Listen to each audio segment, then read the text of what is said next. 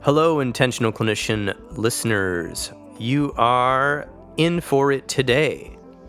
I'm going to let you know up front, this episode contains possibly offensive language like swear words and other words that men use to describe one another. The reason that we're using this language in this podcast is because there is this book for men called Be Less Dickish, the definitive self-help book about men. And it's by David Coates and Corey Kilpack. And I had the amazing opportunity to interview both of them while we were all in different time zones about this phenomenal book that is sure to cause a stir. Now, while this book was written for men, we will get into it later that this book is also great for women trying to understand men. And as a man, I would say that this is one of the quickest ways to get into the male psyche for people that are not into psychology or Jungian therapy nerds or whatever you want to say. This is practical. These are the guys you see in your life, and they have come up with this amazing archetypes. And then not only that, but later in the book, there are applicable ways to help you if you fall into one of these extreme archetypes. And we've all been there. So a little bit about them. David Coates saw men like those featured in his book Be Less Dickish while practicing psychotherapy in San Francisco. He is originally from Baton Rouge, Louisiana. He enjoys crawfish boils and organic kale salads. When triggered, he tends toward a few of the quadrants we will name in the Be Less Dickish model. He currently resides in places warmer than San Francisco and continues to travel, write, support men, women, and couples fighting and figuring things out. And he's also teaching. Corey Kilpack was Coates' client before collaborating on Be Less Dickish. He worked on a trawler in the Bering Sea and has been a missionary, investment banker, hedge fund manager, tinner, alcoholic, and in his words, I quote, douchebag, dick, asshole, and pussy. He is married to Keely, and he is a dad, grandfather, an entrepreneur, and just a regular fella who enjoys restoring old Lamborghini tractors with his family and friends. So, if that introduction didn't intrigue you, then I don't know what to tell you.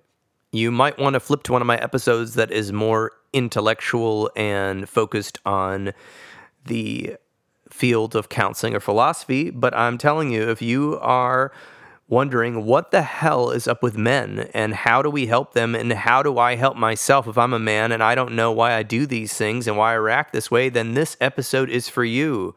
And I really think it's going to touch a lot of people. So, without further ado, let's get to that interview.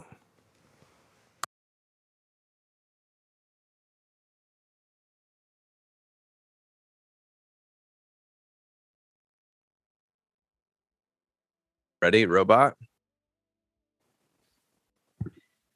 All right, welcoming to the show, we have David Coates and Corey Jesus Christ, Kilpack. All right, I'm going to start that over. Yeah. Hold on. I literally want to say Kilpatrick. God damn it. Okay, hold on. Kilpack. I'm going to start that over. Welcoming to the show, we have David Coates and Corey Kilpack, the authors of Be Less Dickish, the definitive self-help book about men. And basically, guys, this is a very interesting book. So far, what I've been reading, I want to keep reading it.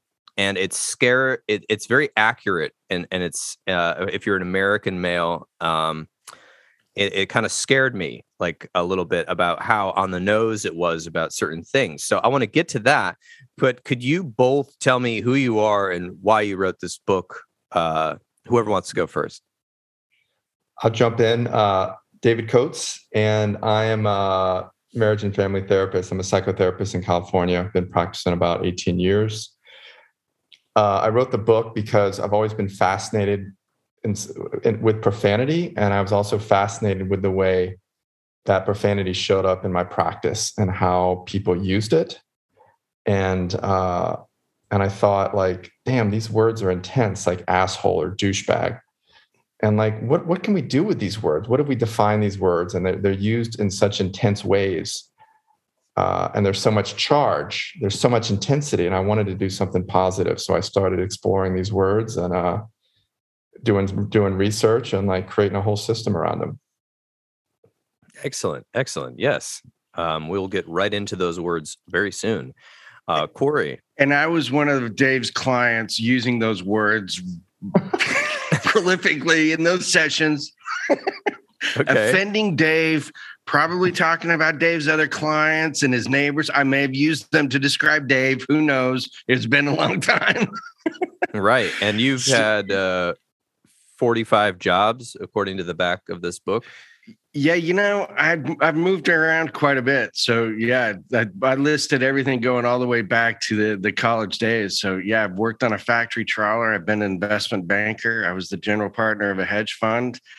And now I'm a founder of a software company. So done a lot of things. And during that time, I had a rough spell and had to work a lot of stuff out and landed in Dave's office. And we ended up working on this project probably about 5 years after I stopped seeing Dave. 4 or 5 years, he reached out to me with a manuscript and I was blown away. Like I was really touched by the work that was in there and just dove in with Dave and we fine-tuned it, created these characters, and now you have it. Now you're shocked. Yes, I was slightly shocked. Full disclosure, my partner, if you want to use correct language, or wife, told me to turn the cover around. And so I while I was reading it, I would prop it up in different areas of the house so that she would see the cover, which appears to be a male's legs, but the words of the book are over the genitals. So yes. But she found that particularly for part of her upbringing, she's very actually hilarious and brash, but like part of her upbringing, her initial is that's too much, right? So let's talk about that. Go ahead. What's up?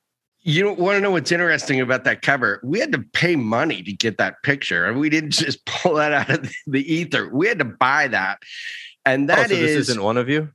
No, that is actually the most famous, most photographed penis in the history of the world. That is Michelangelo's David.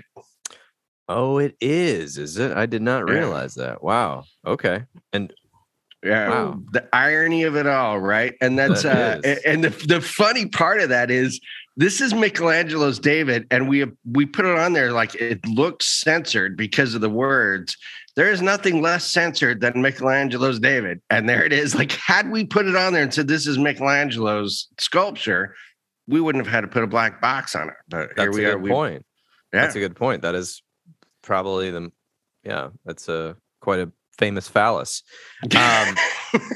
So yeah. So this book, I mean, we can't get into the book without talking about the crisis of men's mental health that's been going on in the United States for, I don't know, maybe since before I was born, but especially pronounced in the last 20 years and getting increasingly worse with young men who are finding themselves with feeling like they don't have much of a purpose. They're not sure what to do about masculinity. They're not sure what to do about, career. They're not sure what kind of relationships they want. They don't know that there's different difficulties with emotions.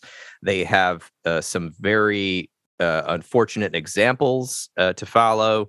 And thus, you could see the crisis of men's mental health playing out all over the news in the U.S. and in the conversations we're having in classrooms and in the psychotherapy rooms. Comments about that. Is this part of why you wrote this book, or was this just?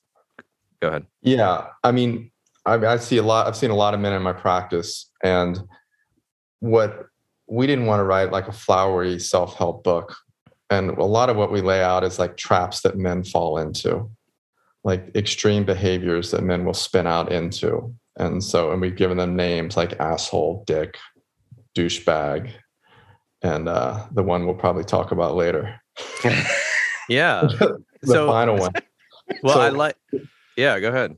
Yeah. So like when men aren't supported in being who they are and in a process of self-discovery, they're going to tend to fall into these sort of strategic orientations, right? And so if they fall into the strategic orientation, they're not really being who they are. And in those extremes, we're saying it's befitting of the word asshole, for example. So we're going to define these extreme archetypes as a way for men to see like where they go when they're triggered. Like when they're triggered at work with a partner, they're going to tend to habitually move in one of these directions. So we're saying, hey, let's look at what you do when you're triggered. And let's look at extreme behavior. And through exploring extreme behavior, you can see your own behavior. And Paul, too, one of the things we focused on and we worked hard on, it took us many hours to get through this, is answering these questions like, what are you really saying? And what is just a metaphor? And one of the simple processes that we started in this that kicked this book off into a whole new level was asking the question, what is the difference between a dick and an asshole? Like, it seems like such a simple thing, and it's thrown around where people use these words and they don't really understand what they're saying. And it's almost like, as long as I can call it something bad, I don't really have to identify what it really is. I've just said it's bad, and we're stopping there. And what I was pushing Dave for is that clarity to skip, even though we're using these words, to get to a point where, like, let's define what the behavior is without just using a metaphor. And your question, it almost triggers me. Like, we're going to talk about triggers, but it's like when you use the terms toxic masculinity, or you look at these experiences for men and boys and their partners and their moms and everyone around them in terms of you're part of this generation or that generation. We try to look at men. What was the boomer generation or the greatest generation like compared to Z, Y, X, and these others? I'm like, no, we can't do it anymore. We're just stereotyping again. And I kept telling Dave, like, we got to get this down to where we can tell and show people what it looks like when you make a selfish decision and hurt someone compared to making a selfless decision that also hurts someone. and that was a tough process to try and also describe it without saying it's just toxic or it's just systemic within a generation or an age, or that it's new. It's not new. And that's why we also picked the archetype word. It's like, this goes back way before these generations. Yeah, I like that, because I think that I can't remember what the word is called, but when you just say, oh, it's toxic, or oh, it's a boomer, or, oh, it's a Gen X typical, or oh, it's a millennial, that's dismissing the conversation, and it's taking it away from any sort of further discussion. Yep. And I don't remember what that word is that shortens everything and stops the discussion. But essentially, that's what we see in the media, and unfortunately, I'm hearing that, dialogue, and so because of the crisis we're facing, I think that there's also a backlash toward men, and because of other men's behaviors. So we have to figure out, how do we break into a deeper conversation? And I do think going into the archetypes of what's really going on for men here, and this book is written for anybody really, but for men especially, to say, like, this is not a flowery self-help book, feel good, 10 easy steps. And I like that, because I feel like it got really real real quick. Because I could identify when I was reading the archetypes, for instance, the asshole one, I could say, oh, I could see myself doing that at certain points in my life. When I was really mad, I kind of acted like this, and all of the archetypes, which we'll get into, I could see myself like doing these things when I was extremely upset. And I think that you guys nailed, because obviously your examples of the characters, like each one has a character associated. He's obviously the most extreme example, that you could think of, but there are males like this. I've met males that are the walking archetype, especially the dick, where he's just like, everything's the world's fault. And so then he has like a carte blanche to be to be a dick to everybody. He's just mean. He's cutting people off. He's saying F this, F that. He won't tell you what he really thinks. He's like a storm cloud walking around. Nobody wants to be around him. He's manipulative, but pretends he's not. Nothing's his fault. If he ever acts out, it's somebody else's fault. It's the world's fault. It's the environment's fault. And so, I mean, you see this playing out, right? But how do we have all these clinical words for it, right? But how do you break through to people that are who are not wanting to talk a bunch of clinical, proper PC content? And I think that you had to take the risk of the publishing industry and other people canceling you to go here. And to be honest, it took me a few minutes. I was like taken aback. I was like, these guys are either really brilliant or I need to burn this book. I'm not sure yet, right? Because when I received it, I was like, because I almost thought, like, is this the archetype of the machismo man writing a self-help book? For a second, I thought before I read it, right? Just my impression. Like, listen, you little dicks. This is what you got to do to be a real man. I'm Joe, whatever my name is on the podcast, anyway. But it wasn't that at all. It was appealing because we can all identify, any man I know can identify with acting like one of these archetypes. So one of the things I'd love to do is I don't want to give away the whole book because I really think people should buy this book. Okay. Gas is $8 a gallon. Just buy the book. Okay. It's like $14 or something. It'll last longer than your tank of gas to go get your Arby's. Okay. Just buy the book. And let's go over the archetypes, but I don't want to give away the fixes. Your whole half of the book seems to be about trauma and coping, not coping, but like figuring out how to get out of these sort of traps. So are we cool going through some of the archetypes? Let's do it. All right. So, let's start with the asshole, since that's the order of things. So, David or Corey, do you want to talk a little bit about the asshole? I'm going to take this one, Dave. You ready? Oh, yeah. You're up. So the asshole, like, to put it bluntly, doesn't give a shit and he hurts people. And the core characteristics of this orientation or this person or this behavior is that when things happen, the priority for the asshole is himself. Like, he is focused on him. He is concerned about him. You can't say he doesn't care because he cares about him. He is just shameless or unaware of the consequences of what he's going to do to other people and how they're going to feel about it and how much they're going to care. And he may get a charge off their reaction if it helps him, or he may not even know. But what you see in an asshole is someone whose priority is to get his and get it his way, and to not care about the consequences, even his reputation, if it's not relevant at that time, and to take care of himself. And in the extreme, the asshole is aggressive. Like, he will go out of his way to hurt people. He will spend money to hurt people. He will build a life around hurting people. That's the extreme. In less extreme forms, this is just a very assertive person. Like, he is direct. He's on a ride. He's going a direction, and he's not looking around and making excuses for it. So when you look at the extreme parts of this, yes, it makes you scared. It should. It's supposed to. He's trying to scare people. That's the intent. And you look at it more dialed in and in control.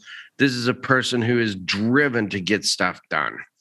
So there's an attraction to these guys. Now let's talk about the character, Jonah.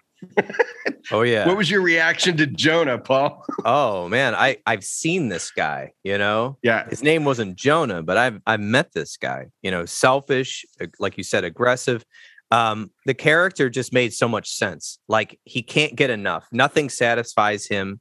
His emotional release seems to be through like you said, power exchanges where he puts another male down, or he cheats on his wife and is getting his some of his power through sex and domination.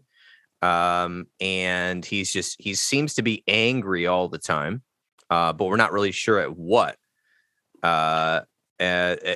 So my reaction was, this guy's walking around everywhere. There's like 24 of these guys in the bar on Friday night that when you walk in. So, I don't know. I think that you look at a character like Jonah, who's the prominent asshole character in the book. I think that's true. Like, no one looks at this guy and thinks, oh, this is outrageous. They look at this guy and think, like he's just like someone I know.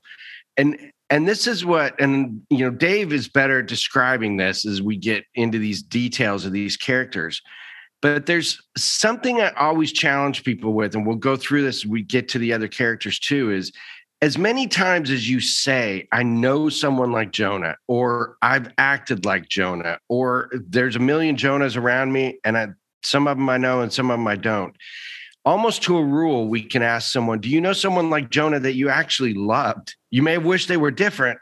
You may maybe it was your grandfather, maybe it was your uncle. He was an asshole, but man, you couldn't wait to see him again. Like there's always some connection to an asshole in our lives. And we're like, yeah, we know someone like that. We wish they hadn't gone off the rails, but we all seem to also have some real core connection to someone like that. Wouldn't you agree, Dave? Yeah, these are people we know. These are people we're related to. And these are people that have a big impact on us. So it's personal, right? It's not an abstract character. Like, we really do our best to like bring him to you, and you know him. Oh yeah. He's people are attracted to this directness, right? He's obviously successful in the book as a contractor, I think, being in charge of different construction projects. And most people wish they gave fewer fucks, right? So he's shameless. So he's able to take what he wants, and he's not worried about his impact on other people. Whereas most people, were overly conscientious. Oh, I want what I want, but I don't want it to upset anybody. Right. Or I want what I want, but you don't want to give it to me, and so I don't really want it. So like, he comes in and represents just kind of raw desire. I want what I want, and I'm not even aware of how it's impacting you. And honestly, most men need more of that.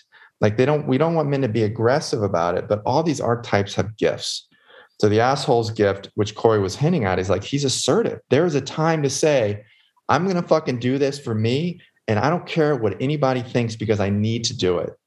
And like, men like that who can claim that for themselves, they tend to be more vital as fathers. They tend to be more vital as men. There's a time not to give a shit what other people think.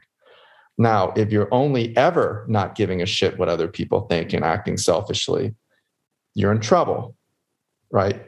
You're stuck in that one quadrant. That's not a man that we need. But men need to get that they have the right to say, I'm doing this for me, and it doesn't matter how it affects other people sometimes. Yeah, I like how you're bringing out the positive, because that's actually a good way to go around the archetype. So the extreme archetype in the asshole, and this is interesting because he's so selfish and he's so shameless that he won't stop until something major nails him. Like, he won't stop until his wife leaves him, until he gets corruption charges, whatever it might be. And we've all known people, or we've all gone through a micro version of that, but it is important for men to be assertive. The issue here is that in the archetype, he's extreme to the point of emotional abuse, essentially, upon other people. And destruction. He's destructive. Yeah, he's destructive, right. And I liked how the therapist was talking in here. He curses his employees. They should kiss the ground I walk on. His subcontractors, his cleaners, architects, clients, lawyers, and neighbors all come in for a jab or two. The Middle East, the governor, the gardener, drivers, cell phone providers. If he can't personally fire someone or get them fired, he wants to make their life hell or their job impossible. He mocks my profession. ridicules the art on my walls, and asks how a real man could listen to people complain all day about erectile dysfunction and their problems with hoarding. I thought that was hilarious because it almost sounds like this guy talking. Like, can you believe these people?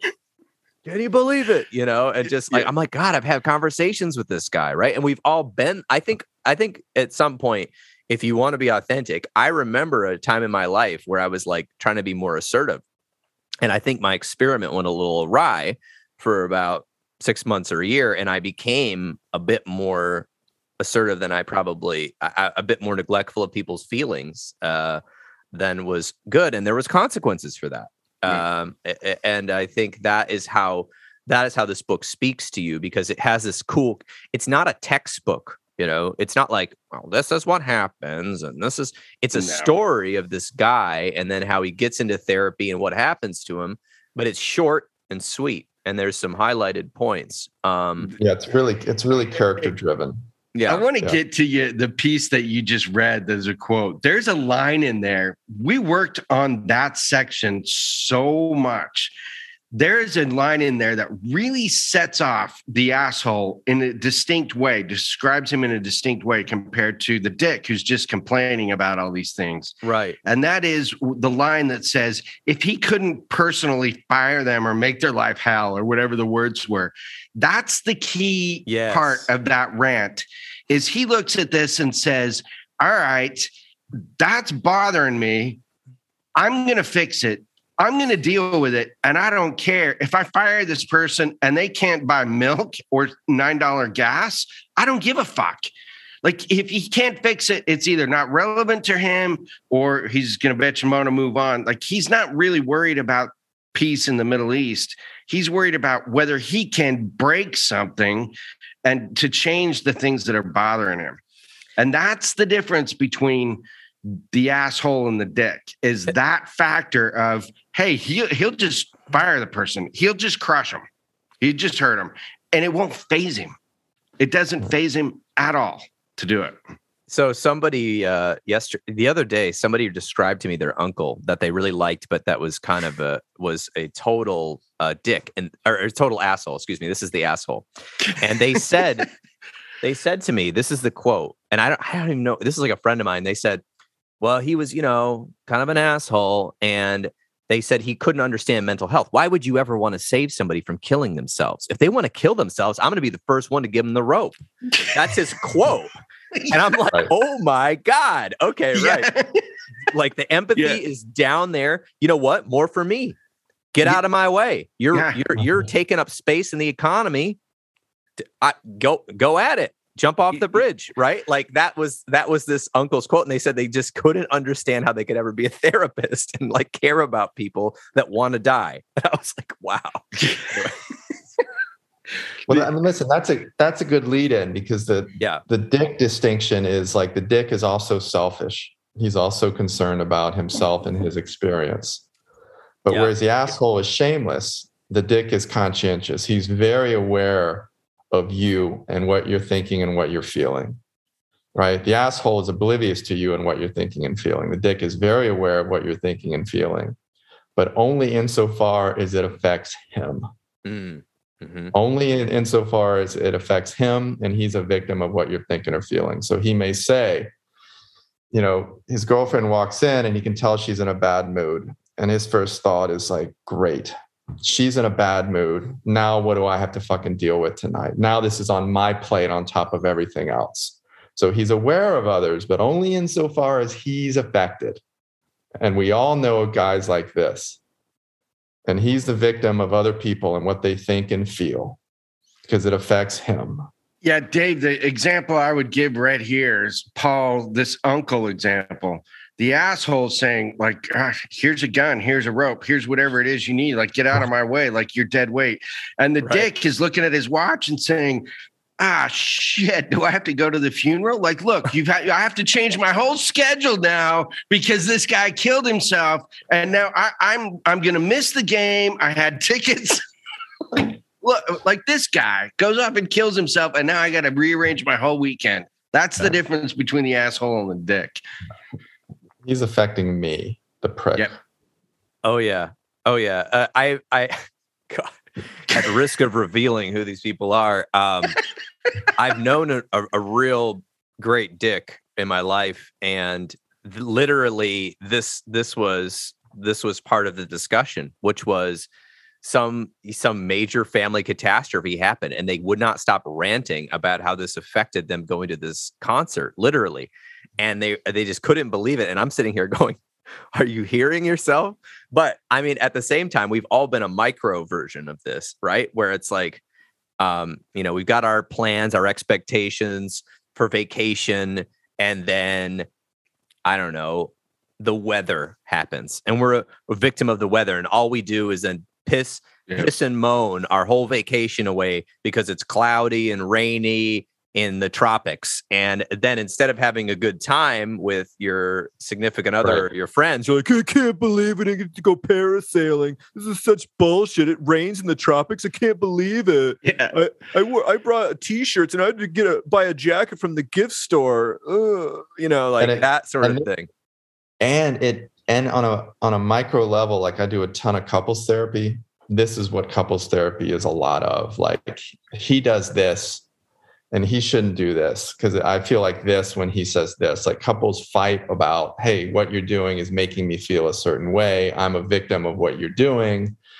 And because you're doing this to me, I can do whatever the fuck I want to do with you. And that's the ultimate dick position. Like, yeah, I raised my voice at you and like fucking called you a bitch, but like, look what you did to me yesterday. It always comes back to that. Look what you did to me. Whatever I did to you is because of what you did to me. So I'm justified.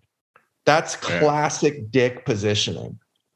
And so we're basically in a Middle East conflict for infinity. You did this, you escalated on me, I'm going to escalate on you. You're going to escalate on me, I'm going to escalate on you. And it's justified. It's rationalized behavior.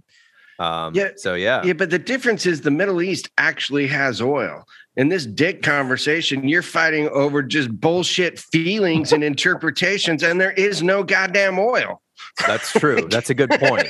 Right. Well, and you're ruining the oil because let's just go further with the metaphor. If you're in a relationship, you have to both work at it. You have to both work at it to refine the resources and have a good time and have a happy life and a happy atmosphere in your home.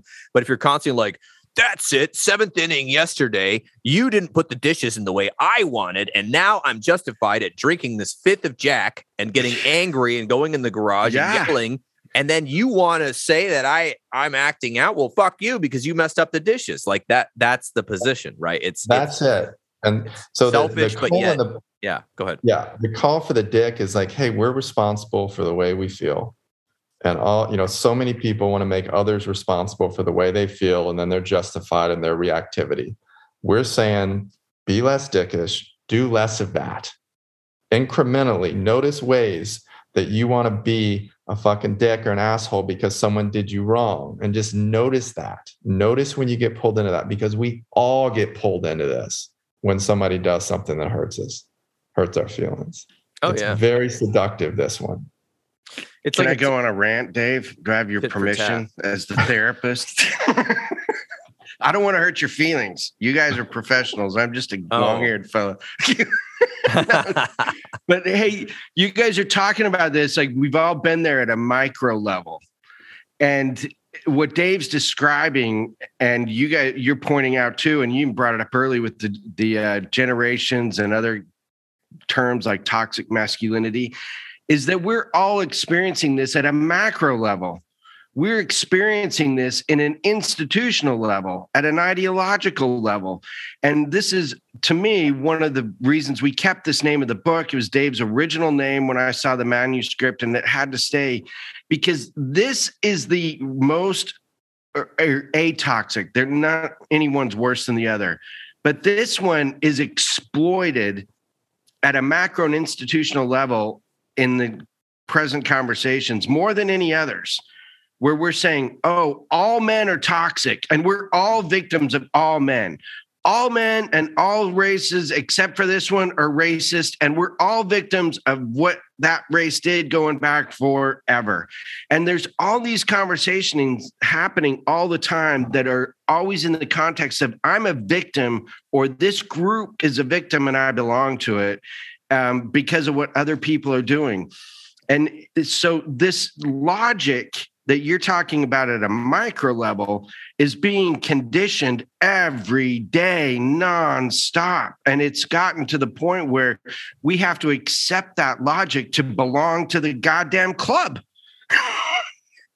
And so when Dave points this out to people at a professional level, like, this is you describing your feelings and your reaction to what someone else did. You're not even describing your own reaction to your own experience. You're just making up this, like, you did it to me, blaming, shaming, everything else. It's like, yeah, that's breakfast in America. That's what you get. Like, here we are. So there's my rant. I'll turn the rant off. No, that makes a lot of sense. It's getting to that point because it's again, it subverts discussion, and it inflames people that hear segments of this, right? So it escalates people that are in the group being attacked. And as white males all sitting here on our Zooms, our group bears a lot of blame for things in the past and now or whatever, but we're not a group. We're all individual people. How do we have a discussion about, deeper than just he's a white male, so he did this and he has, like, how do we get deeper and also acknowledge, yes, these things happened? Because what's happening, I'm seeing, is it's driving some of this dialogue is driving reactionary anger because some men feel personally attacked. I didn't do that. I'm just a plumber from Cleveland. I didn't do any of this crap. I'm just trying to keep my family afloat here. And it gets them more and more and more angry, right? Mm-hmm. And when you can't win an argument, you start insulting somebody. And when you can't win by insulting, then you resort to violence.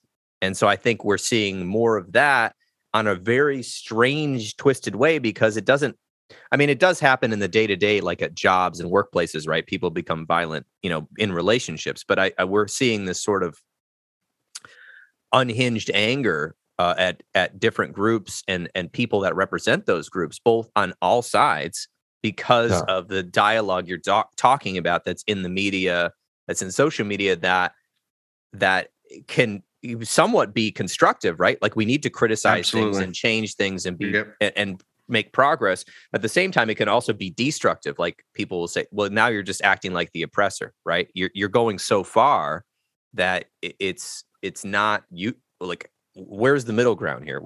How can we have a discussion, essentially, is what I'm saying.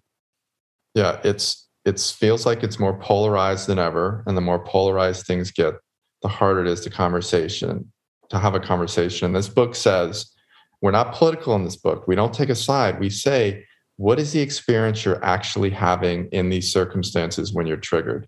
Stop thinking about who said what or who's right and who's wrong. Just like, come back to your experience. Please come back to your experience. Don't go into abstraction. You can't get anywhere when you're in abstraction. What are you actually experiencing, and where do you spin out towards? We want the reader to get really curious about that first. Yeah, absolutely. That we need to end, that we need to end racism, whatever that would mean, before I'm going to feel okay. Right. Like, we need to stop living in that framework and start living closer to ourselves. And that's really important because, Carl Jung and other people said, we've got to do our inner work, or else the world is just going to go to hell. Essentially, that's not a quote. That's a summary of what they said. And I see that because it's difficult to enforce, but on an individual level, if people work on themselves, right, and work on where they're at, and then their relationships, and in their company, and in their group, and in their family, the things on a larger level will get, quote unquote, better, whatever that means, right? Maybe more peaceful, less polarity. We get along better. But if we, and this is something I see as well, this is a whole nother discussion. I want to get to 2 other archetypes, but people, I think Carl Jung said the best political and social work you can ever do is to withdraw your shadow from others, right? And so when I'm dealing with something in my life that is, especially young people in their 20s and teens, But I'm afraid to deal with it. And so then I project that onto some sort of news item, political item, social item, somebody else, other groups, other people at my school. And I'm not dealing with it. I'm projecting it. And that can lead to a lot of confusion because we're not going inside and figuring out what's going on with us and how we can overcome this obstacle or this issue. So, and once that happens, the only logical move is to blame someone else. Like if it's out of your control because it's so big and you're a taker of the circumstances, the only logical interpretation is that you're a victim of those circumstances. So you're right. When you start framing this in, everything is happening that's too big for me to affect. It's outside of my control, and you're not looking at what's happening inside this epidermis. Like you're done. You're just blowing in the wind, blaming other people. Right, and it's difficult. So I think that actually, I've talked to people about. Go ahead, Dave.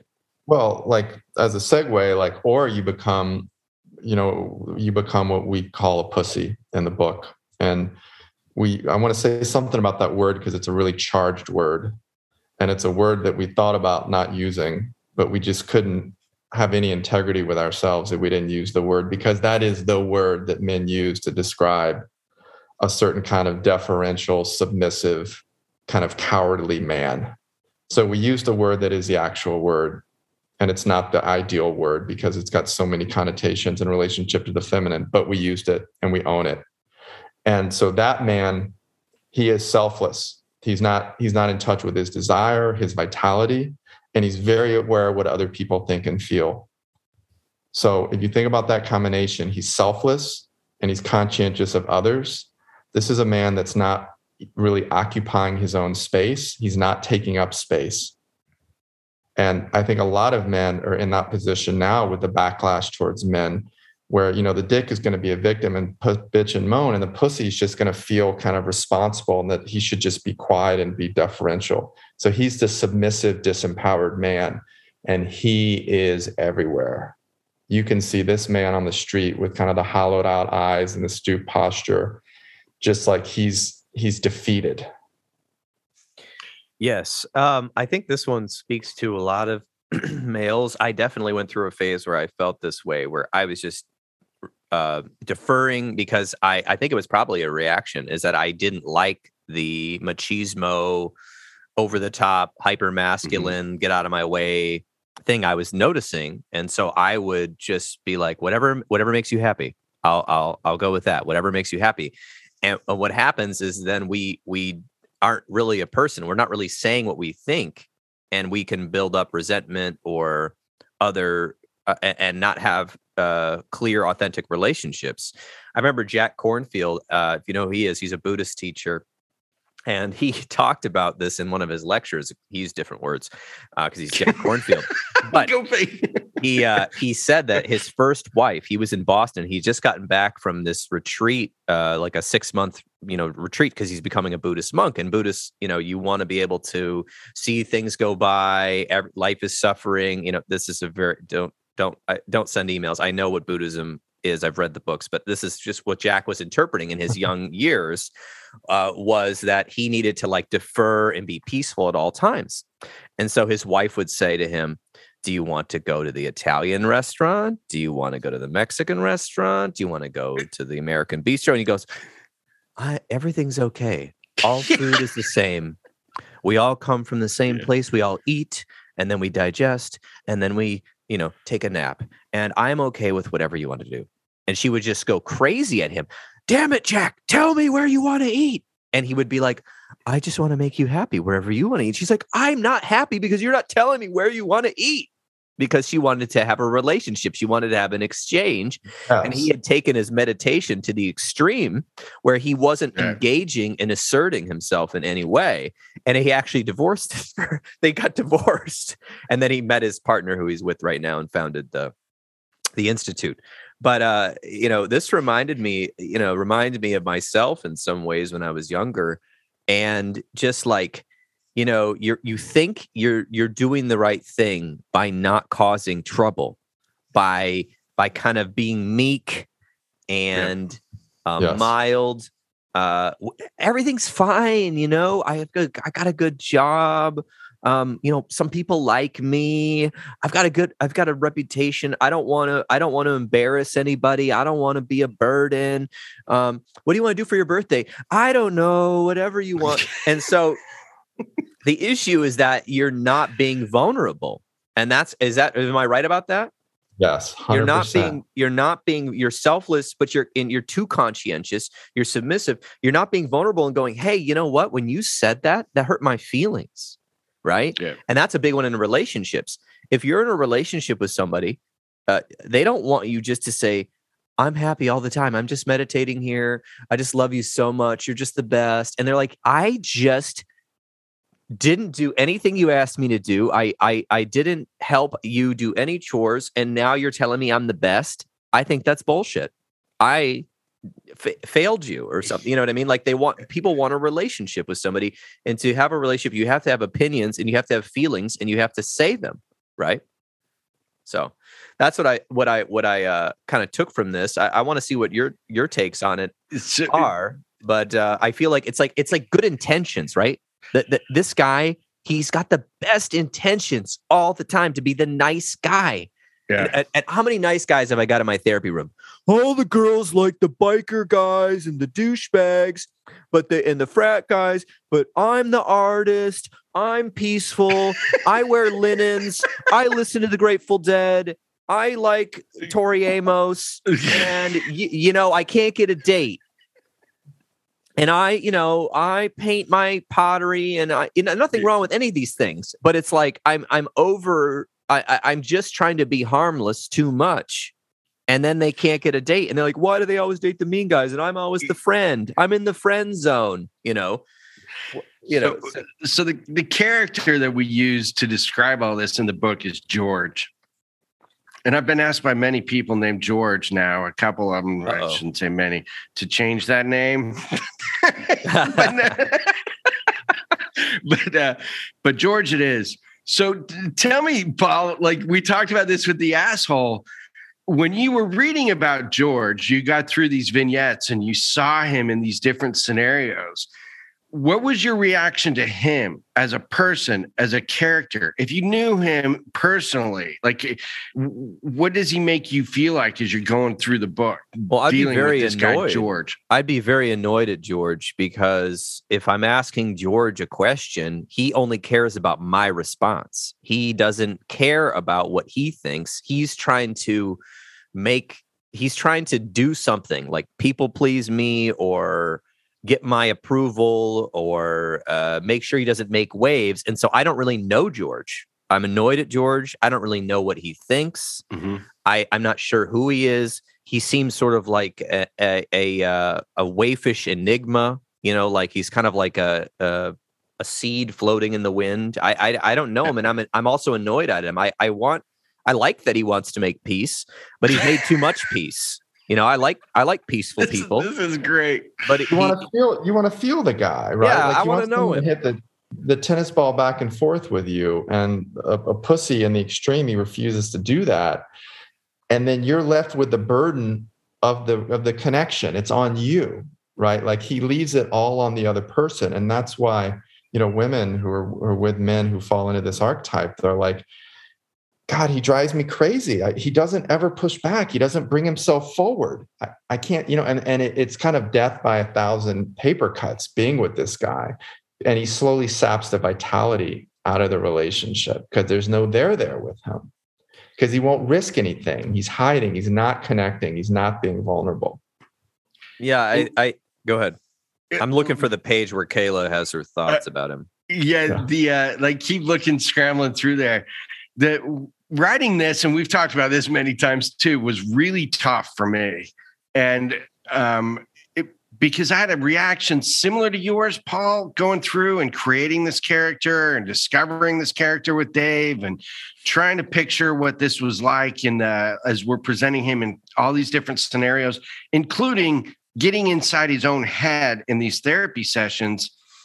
But what we show and what we found as we explore and learn more about George is that he's having the same fucking hopeless experience with strangers while he's driving his car, with customers at the bank, with subordinates at the bank, with his fiance. Like, there's no intimate relationship. There's no anonymous relationship. There's no contractual relationship.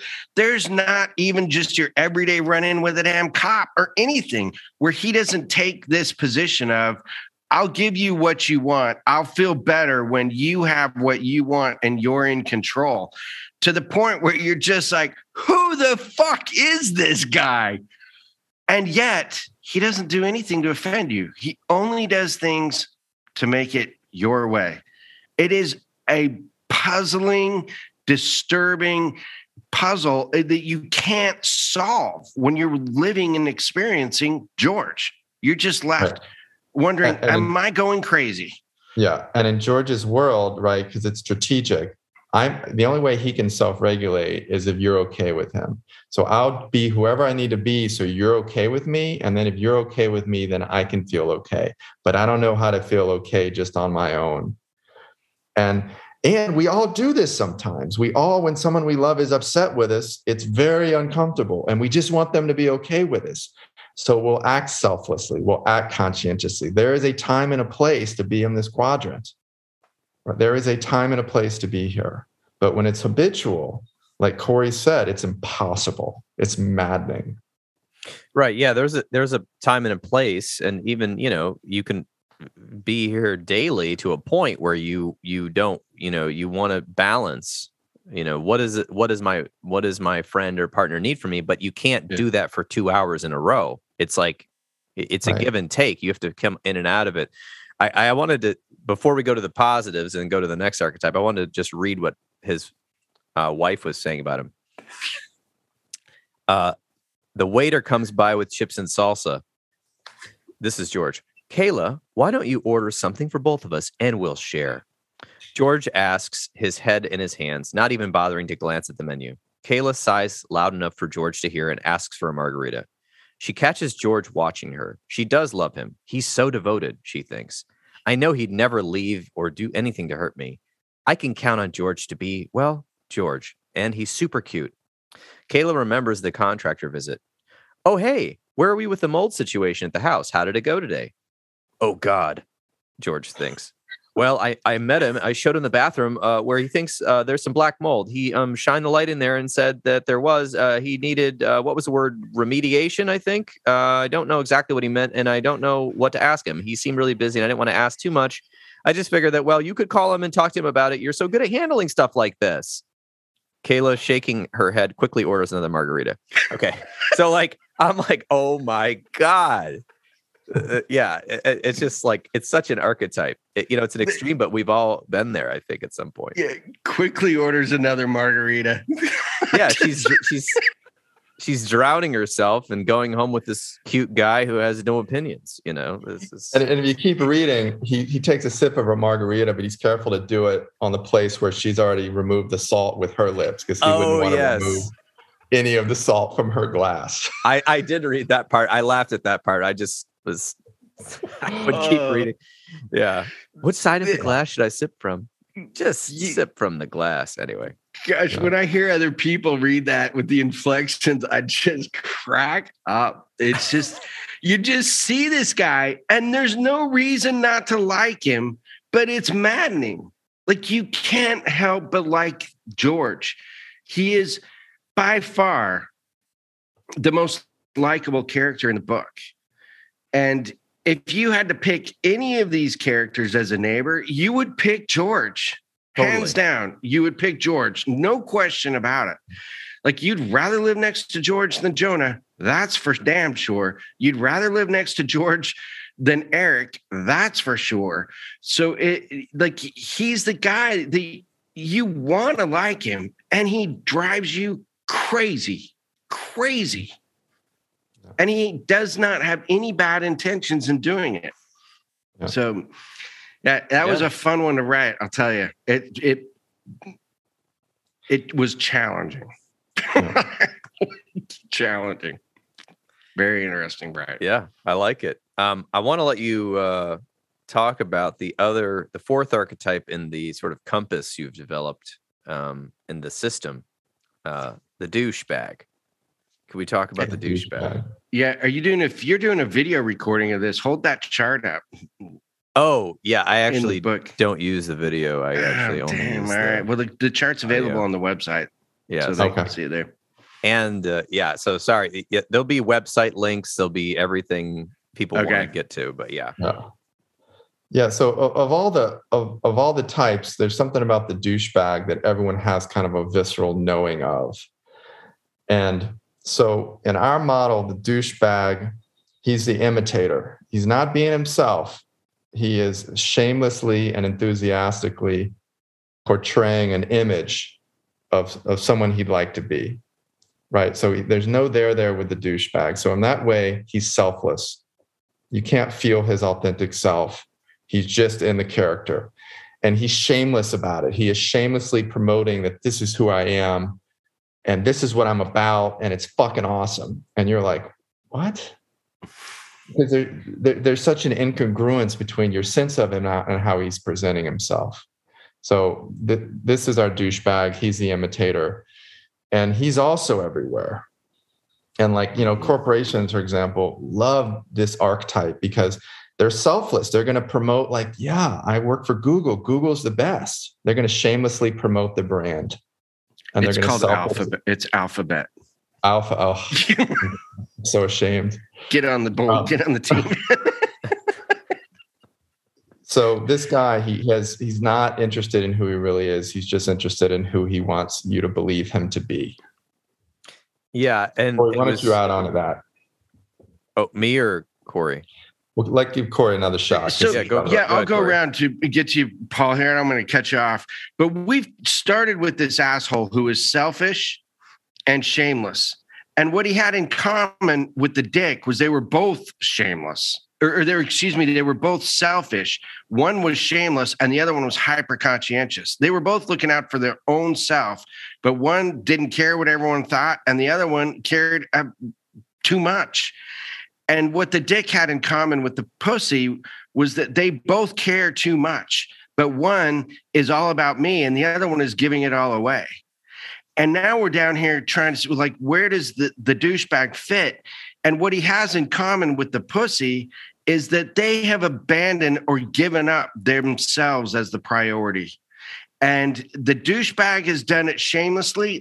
I don't care what you I don't give a damn what the consequences are. I'm going to give myself away for this act, this image, this character, this costume. And the authentic self is gone. It is gone. Where the pussy is I will do this for you. I will do this for you. And I care so much. The douchebag's over there on the side saying that me, and this is where I could do another hour and a half with you guys about trauma, is that real authentic me, the one who got hurt, the one who had to struggle, the one who didn't have to struggle, the one who had a perfect life, the one who didn't have a perfect life, whatever that is, fuck it. That person is gone. I'm looking over here now. I'm this guy with these cool clothes or these cool shoes or this cool act or this cool job. But the hurt kid, the achieving kid, the ambitious kid that was authentic to them, it doesn't have to be traumatic. It doesn't have to be abusive. That is gone. And you are looking at a goddamn act. That's it. And it is a really, really good act. And there is a lot of rewards in the world today for putting on that act. It is not just a coping mechanism. It is a survival tool, and it pays big. So we see it a lot. We reward this behavior a lot. And like Dave is saying, now we have corporations and institutions saying, we can help you with your act. We got the shit. We got the solution. We can make your act even better. And the cycle continues. Well said. 100%. Yeah. And I mean, just some of your examples, the Sigma Alpha Epsilon douchebag, the New York Yankees douchebag, the triathlon douchebag. I'm going to add a few of my own. The Tesla douchebag, the CrossFit douchebag, the Burning Man douchebag, the conservative or liberal douchebag, the vegan douchebag. I would go to like the outdoor grilling douchebag, the jogging douchebag, the foodie douchebag, the Yelp douchebag. The person who tries to sell you stupid MLM chocolates douchebag. Like the super religious douchebag. It just goes on and on. And so it's like I'm giving up my true identity to identify heavily with something that I think is going to get me maybe something, or I'm not exactly sure, but you see this all over the place, and we've all done this, but it's like part of me feels like it's sort of to fit in. I don't know if that's true on your way, but like I lived in Chicago for a while, and there's this team called the Chicago Cubs. You might have heard of them, and they're a baseball team, but they're not a baseball team. They're a cult. It's a cult. And it's real easy to join the cult. I've been in the cult. It's very fun. And all you have to do is wear a hat or a blue shirt, and you're immediately accepted by millions of people, and they will high five you. They will love you. You will go to their hot dog store. You will drink old style beer, and you are a part of the family. And if you live in Chicago and you don't like the Cubs, you better like the White Sox or just get out of the way. Cause but like, it's a whole thing, and it's a cultural movement, and it's kind of like, I feel like these corporations got real smart and all these MLMs, cause they're like, you know what? Religion's killing it, tax free, but they got this guilt message, guilting you into giving 10% of your income away. What if we make it a fun party and you just buy all our swag, do all our stuff, subscribe to our newsletter, and instead of religion, it's like something fun that you don't have to be ashamed. You don't have to be ashamed about. I have a Tesla. I'm saving the environment, and I'm cool, right? I root for the Cubs. Well, why? You're from Florida. Because it's the Cubs. It's like giving up your identity. But if you identify and I've been here, but I've also been among people that it's like there's so much about one thing. I don't even know who they are either. I don't know who they are. Just like I don't know who George is. I don't know who they are. It's just like everything's about these 2 or 3 things that they do, right? I'm an EDM fan. That means electronic dance music. I'm an electronic dance music fan. I go to all the festivals. I'm glad you clarified that. I had a horrible image. Just sorry. No, I've heard that term, and I had to find out what it meant. I didn't know what it was. Yeah, electronic dance music. There's these new electronic dance music festivals that are like totally everywhere. Everything, right? And the thing is, some of this is great though. Like it's fun to be a Cubs fan. Like it's fun to be an LSU Tigers fan. Like it's fun to go on the ride. You get a sense of belonging. You get a sense of connection with other people. It's fun. There's no hard conversations. And in extremes, right? When there's no there anymore because you're completely lost in being an Alphabet employer, Cubs fan. And then you're becoming a douchebag. So again, our model is about like, hey, all these quadrants, there's a time and a place to hang out there. Just don't go to extreme there. Don't get caught there.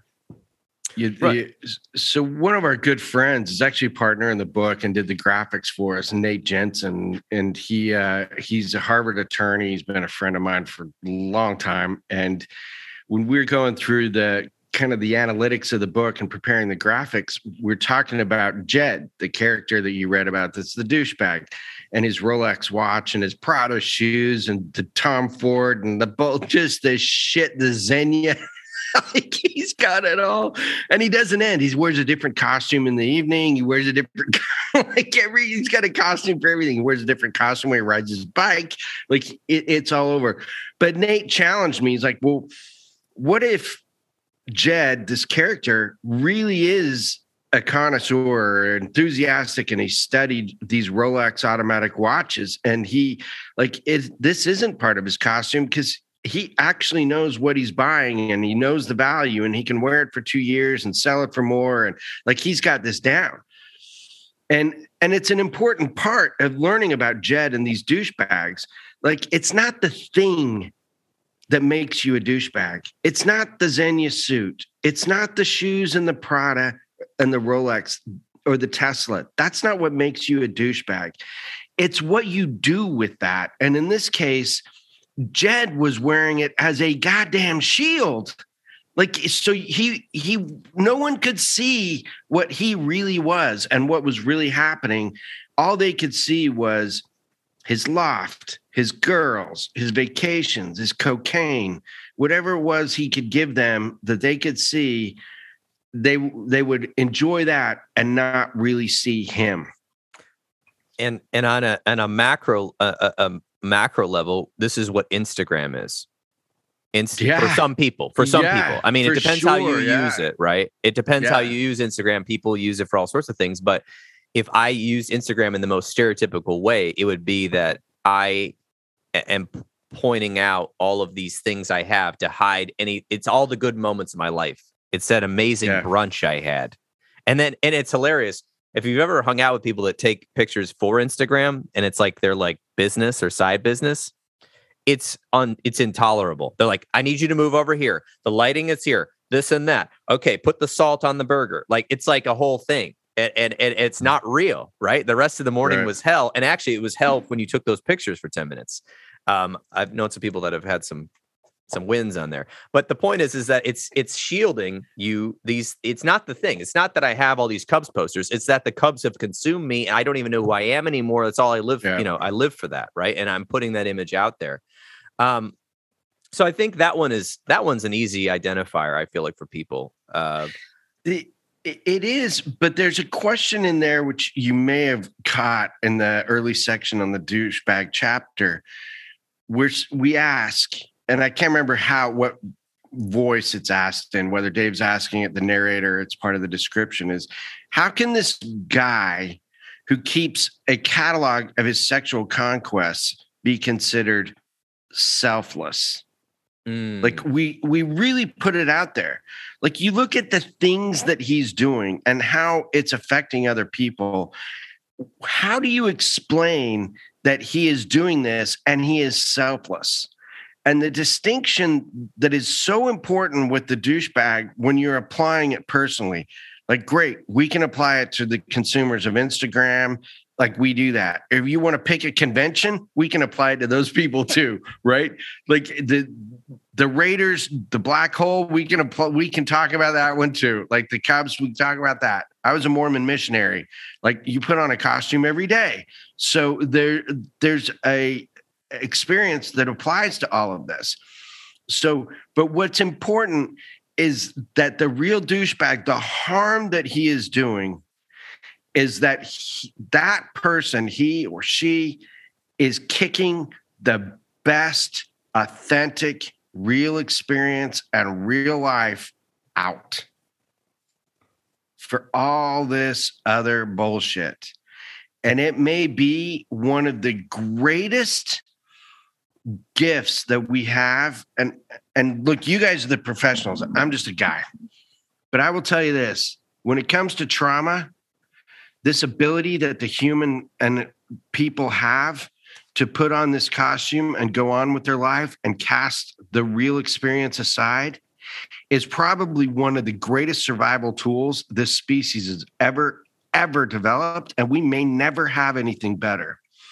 So when you look at what it takes to be that core douchebag, it is a gift that we can even do it.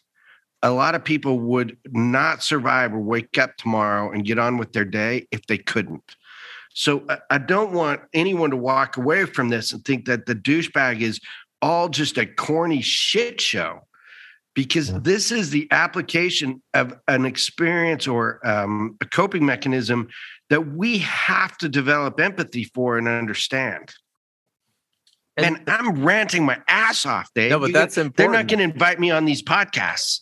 No, but that's important to understand, is that while we're making jokes, right, to identify these archetypes and the stories, every one of these archetypes goes to therapy and has a difficult experience or a challenging experience. And the point is to try to get deeper into the conversation and have empathy, right? Yeah. And to bring it away from the stereotype. But the archetype helps you identify what's going on, which leads to the whole second half of the book, which I don't want to give away completely. But if you could tell me a little bit, now that we've understood the strategy of the archetypes, like what, and we help us identify, and there's some things in there that you've already commented on the chapters about, like what to do or what they could do or what they were facing, right? The challenges. But then, in the rest of the book, it looks like you're trying to help people here. So can you tell me about that part of it?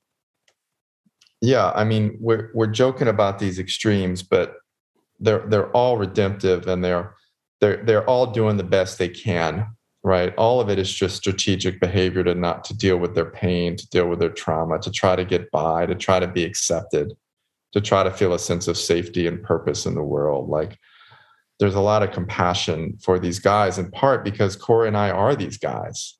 Like, we don't make any bones about it that they're like out there. They are in here. And we talked all the time about, like, yeah, this is when I spun out into this pussy quadrant the other day when this guy got in my face. Like, it's live for us. So there's a way that we're bringing levity to it, because it is also funny. But we take them on a ride, and they're in my therapy office throughout the whole book, like parsing through how they got to where they got to. They learn to understand, Jonah learns to understand how and why he became an asshole, and how and why it made sense. In fact, it was a great thing for him to become under his circumstances. Same for all the guys. And then they unpack it. They do the work. So yeah, that brings into that kind of concept we get from trauma-informed counseling, which is, a lot of the things that you've done all while growing up were all survival mechanisms, and they were adaptations. And obviously, maybe your current self is ashamed of some of those things that you did or said, but you were doing the best you could at the time, because that's what humans do. We have a story in our mind, and we go, "Oh, I guess I'm doing this now," right? And we're adapting to circumstances. That's the whole basis of the Enneagram too. I mean, it's all like it's a trauma reaction is why you kind of had this personality type. And then you came up with this formula for being less dickish, which I think we'll just preview it. I don't want to give it away, but the TRACE method. Elaborate on that a little bit? It's worth talking about that, because the TR and TRACE is just trigger and reaction. Most people live their lives being triggered and then reacting and then repeat these habituated cycles that most people are caught in. And so the ACE in the TRACE, TRACE, is awareness, curiosity, and then experimentation, which is a lot of the therapy work. Is, okay, whoa, I'm triggered. I have the awareness that I'm triggered. I'm curious about that. I'm interested in what's being touched in me, a younger part of me. What's the fear? Like, getting people curious about what's happening in their body. What's the story they're telling themselves? And then experiment. Like, I'm going to experiment with being a little less dickish right now. And that's the basics of TRACE. And well, I love that when you said I'm going to experiment with being a little less dickish, because that fully falls into my philosophy in psychology. I don't know if I stole this or who I stole this from, but there's some psychology people in our profession, unfortunately, that think you can flip a switch, right? Mm-hmm. Just memorize this, these 10 distortions and stop it, right. And use the rubber band on your wrist and snap yourself every time. And it's like, no, that's not how human nature works. We came into life, and we're living our life, and we've developed habitual patterns, whether we like it or not. So thus, if I'm going to start changing and I'm in one of these quadrants, and I'm really hardcore in one of these quadrants, I can only take little steps at a time.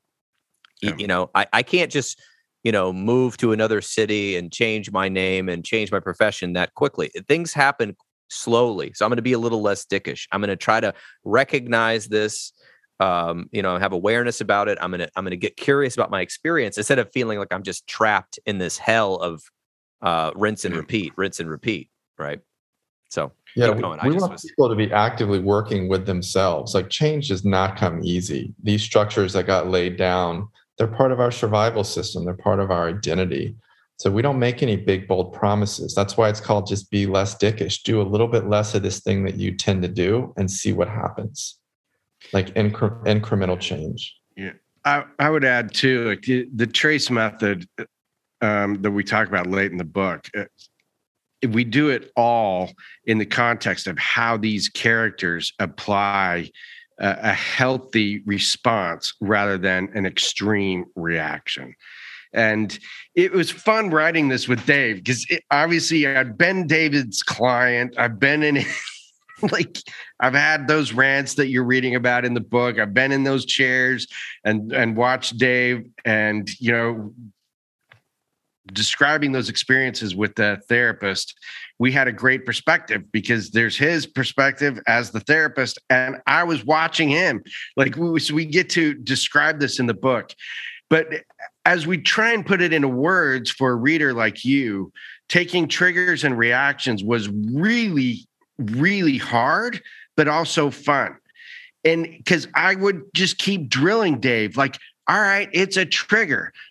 I own a pistol. It's sitting out there in the gun safe over there. That's got a trigger on it. What in the hell is the difference between that trigger and this metaphor, this thing that you're coming up with? And we kept diving and digging and peeling it back until we figure out, like, what exactly is this? And when we describe what is a trigger and what is a reaction, we had to get to a point where we could say, this is what it is in real terms, like no metaphors, no bullshit. Yes, it's triggers. We've accepted that term, but what's really happening? And we identify triggers as, hey, this is just the information. It's just a thing. It's just cars lined up on a road, traveling at a rate of speed relative to a posted sign on the side of the road, and you're having your own goddamn experience. Too bad for you, but it's just cars, and it's just a road in a line. That's it. End of story. And so taking something that simple like triggers and being able to identify it as it's just information. Now look what this asshole, this douchebag, and this dick are about to do with that information. That's where it gets interesting, and you start recognizing yourself in these triggers.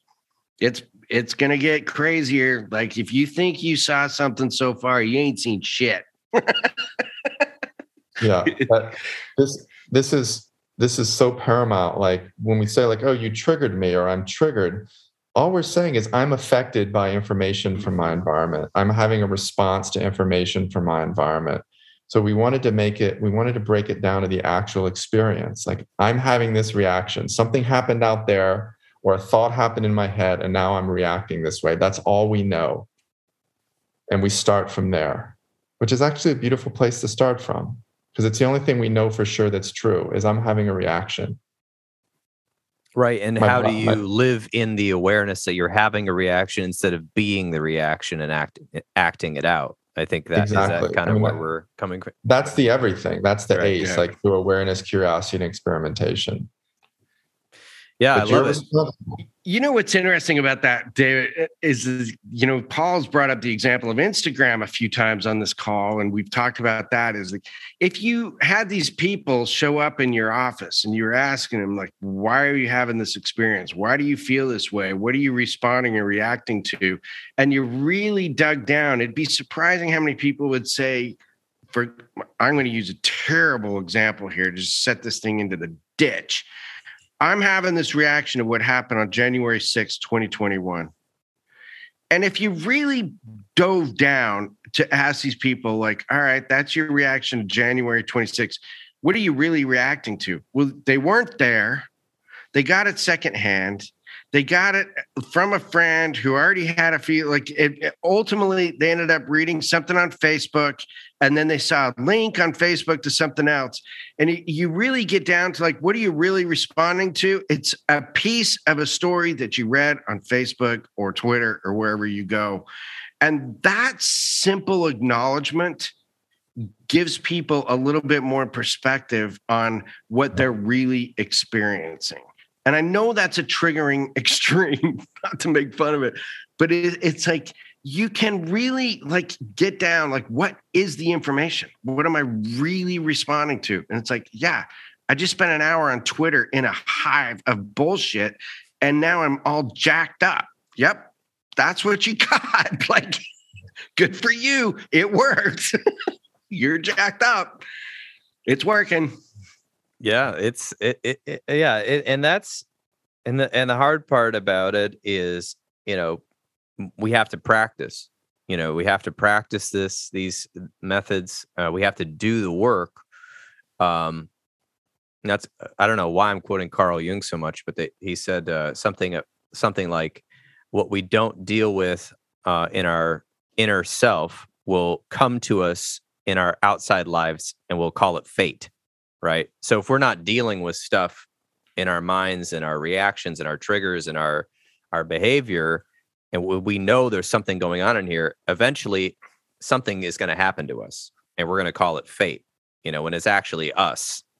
We're helping drive this car, right? We're helping. Yeah. We were in the Twitter hive for an hour, and then we punched somebody. You know what I mean? Like, right. We threw our phone at Denny's. We're like, I hate Twitter, and then the cops were called, and then we're a victim. It's Twitter's fault. Yeah. I'm suing Twitter. Yeah, all because of this thing that happened 3,000 miles away. Right. I'm now being arrested by the cops. Yeah, right. That's exactly right. I mean, it's a reaction to a reaction to a reaction to reaction. Yeah. So anyway, I want to know.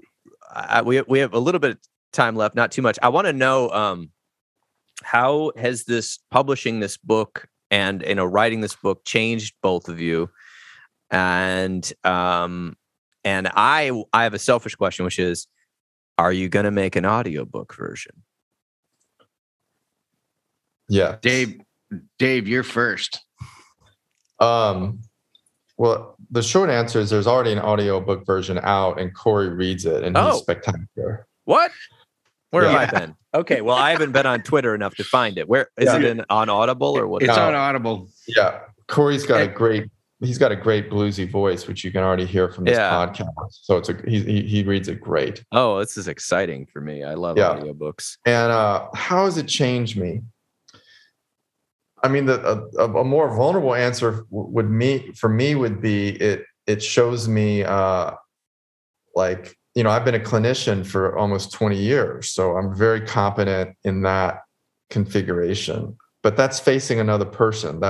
So for me, it's shown me like how much I struggle with like talking about this book and like going on social media and like bringing this work out into the world. That's been the big part of my journey since we published it about 9 months ago. Is I want to get this work out in the world, and it makes me really fucking uncomfortable to talk about my work and my journey and like to teach. I'm much more comfortable in a therapist like role. So for me, it's really been confronting, and I've had to deal with my own impatience with myself for not trying to get the work out more than I have. And I'm just resistant as shit.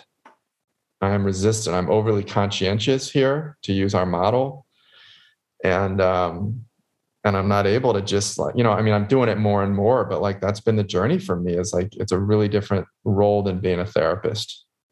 And it's a great edge for me because I really believe this work has already touched a lot of people. We've gotten amazing feedback. And I'm like, why doesn't that motivate me to get it out in the world more?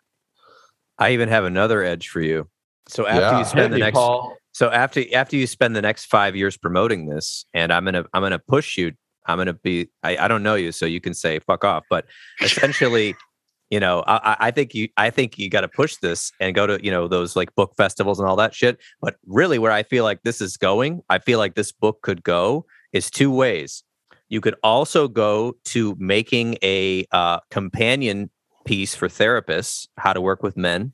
And because these archetypes are just, I think you guys probably like sweated blood over making these archetypes. They're perfect. It's perfect. It makes so much sense. It's scary.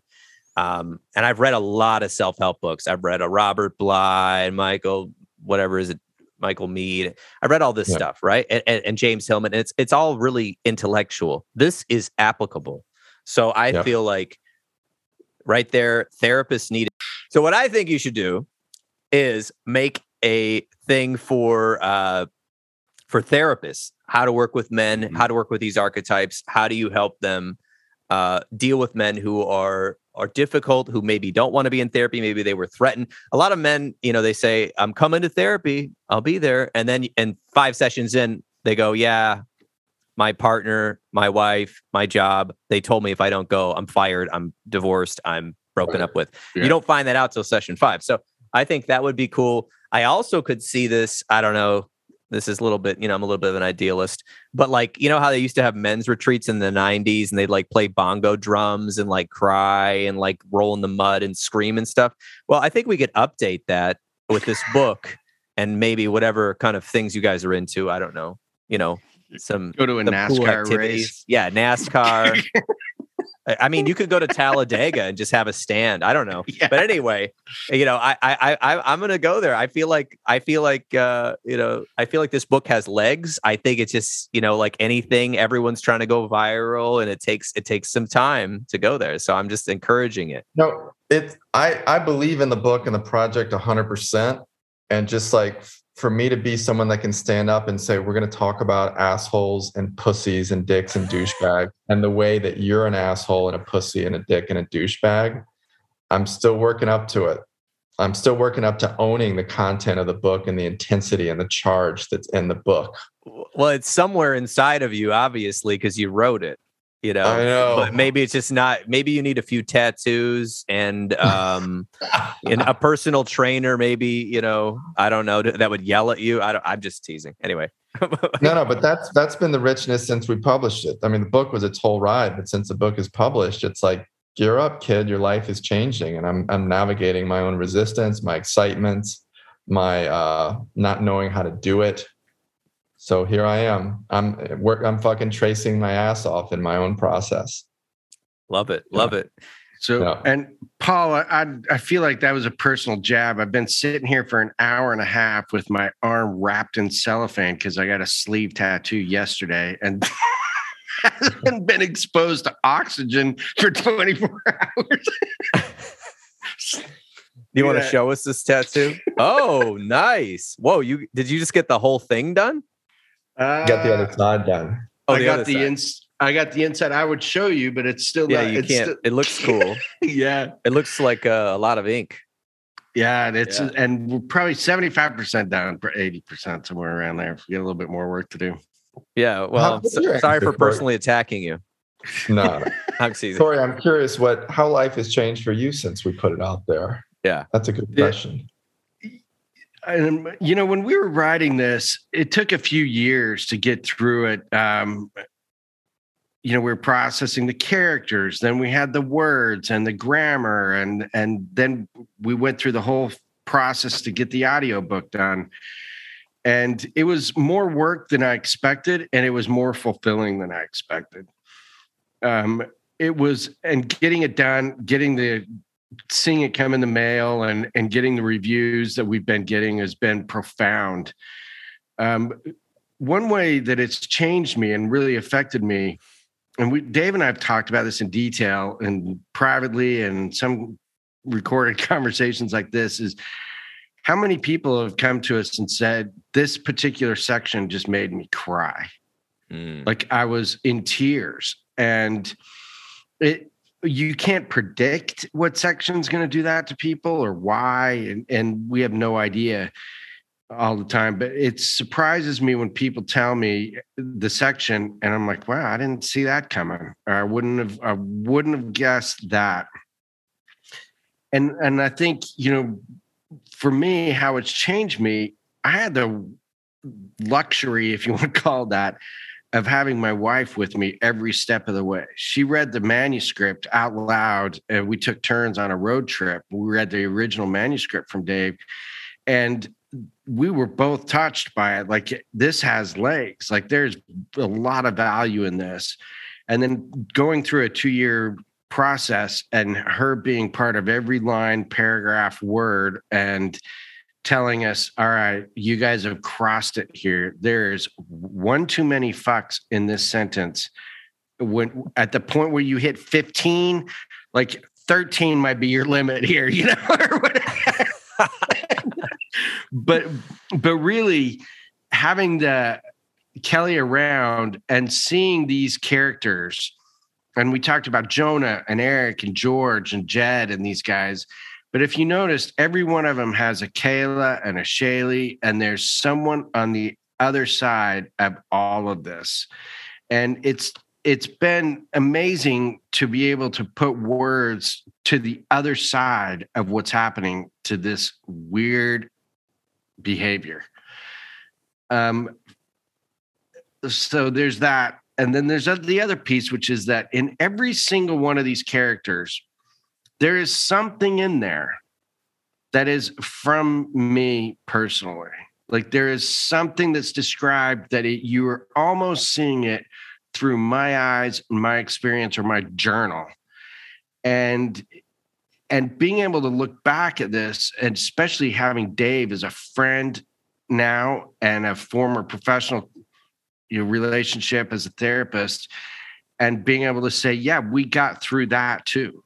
Like I got to the other side of that too, to the point where I could actually put it in writing and own it. I don't give a shit. Like it's like that realization that like, yeah, some of that bad, awful, ugly shit, that was me. And yet here we are writing a book and explaining this in a way that is going to touch people. Like that, I can't help but be humbled by it, but also I get to be proud of it too. Like we wrote a hell of a book. That is a hell of a book that we put out. Yeah, I couldn't agree more. I feel like this podcast could be 3 hours, but due to time constraints, we're gonna have to wrap up here in a second. So what I would just say to the listeners is, if you were at all intrigued by this, conversation, unrehearsed, no bullet points, no prescript, going on, pick up the book. It's on Audible, which if you're busy these days and you want to get your steps in, just, put on the Audible book. Yeah. Or if you like to sit in a chair or whatever, get the hard copy. And I think I will just say as a reader that it reads real quickly. I mean, I read, I don't know, 40 pages like one evening and another 40 the next. I mean, it was just real quick, and I was intrigued and I was engrossed. And so that is rare as a book reader. I'm a big book reader, but it's hard to find a book, especially a self-help book, that I'm like, oh, good, I can't wait to see what's next. Self-help books, I'm like, oh my God, yawn. Where's the one point I can use in my practice, or what's going on here? But it's like, I've heard this before. I haven't heard any of this before except on the playground with name calling, but it has some very good application. So and then there's the cultural viewpoint. So I want to thank you both for making time. I know that we're in 3 different time zones right now, and that was pretty cool to coordinate, and I'm really excited to see what comes up next. And I'm going to put links for all of the book and any other websites or whatever you guys want in the notes of the podcast.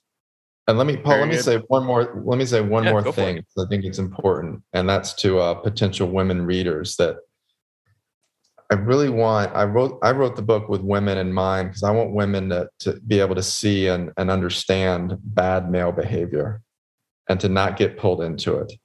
To not get pulled into like mothering the pussy, or going along with the douchebag's bullshit, or like apologizing to the dick. I want women to stay in their center and to be able to see what's going on and demand to be met in a centered way. Because it's so easy to get spun out by these guys, because it's powerful, it's compelling. And a lot of women will say, I just don't understand. I don't know what's going on. Or they want to he's so wounded, I want to help him. I'm like, no. You can help him by seeing the dynamic that's being played out, seeing what you're being pulled into, and saying, no, thank you. I'm not going to meet you out there where you're the victim, but I'll meet you in here where we can talk about your experience. So I just want to put that out there. I didn't get a chance to mention it, but I want women to understand men, and I want women to call men into more mature behavior. Oh, 100%. I love that.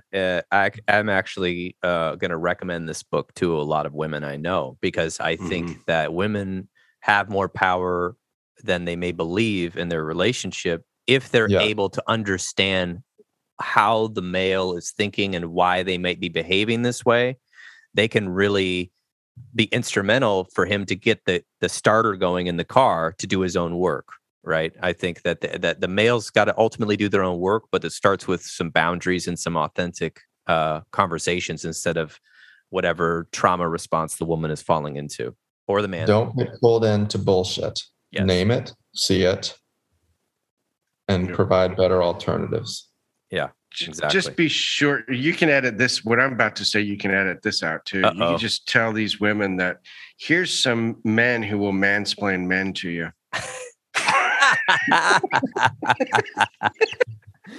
So as a joke the other day, somebody said, somebody was like, oh wait, what's mansplaining? And so then I proceeded as a joke to over explain it for like 5 minutes until they realized what I was doing and threw something at me. But it was fun. It was fun.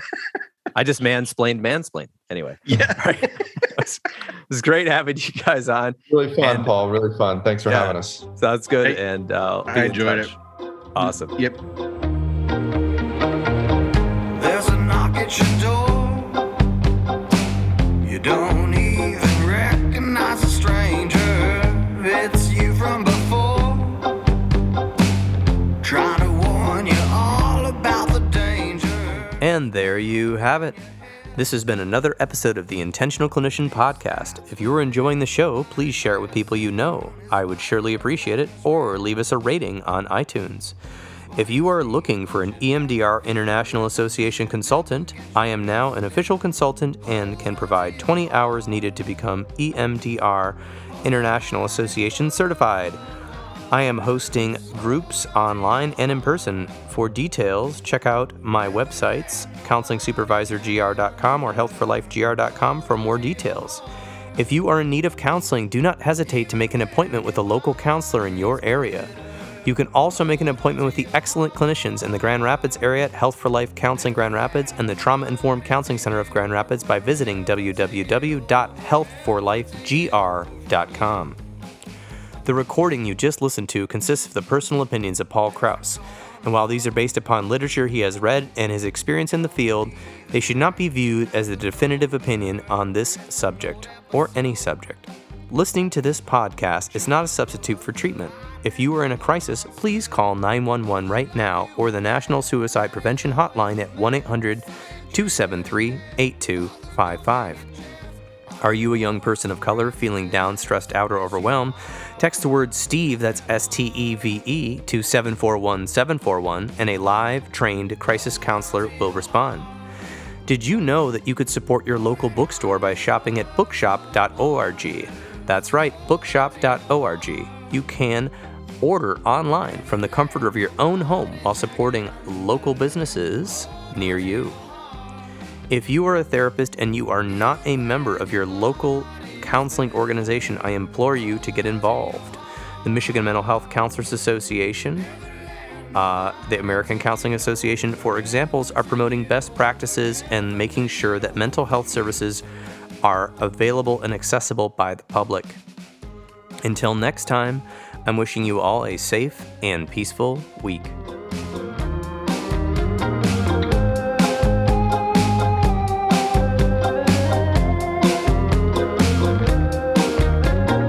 Is it all a game of bait and switch your brains and follow your leaders to hell?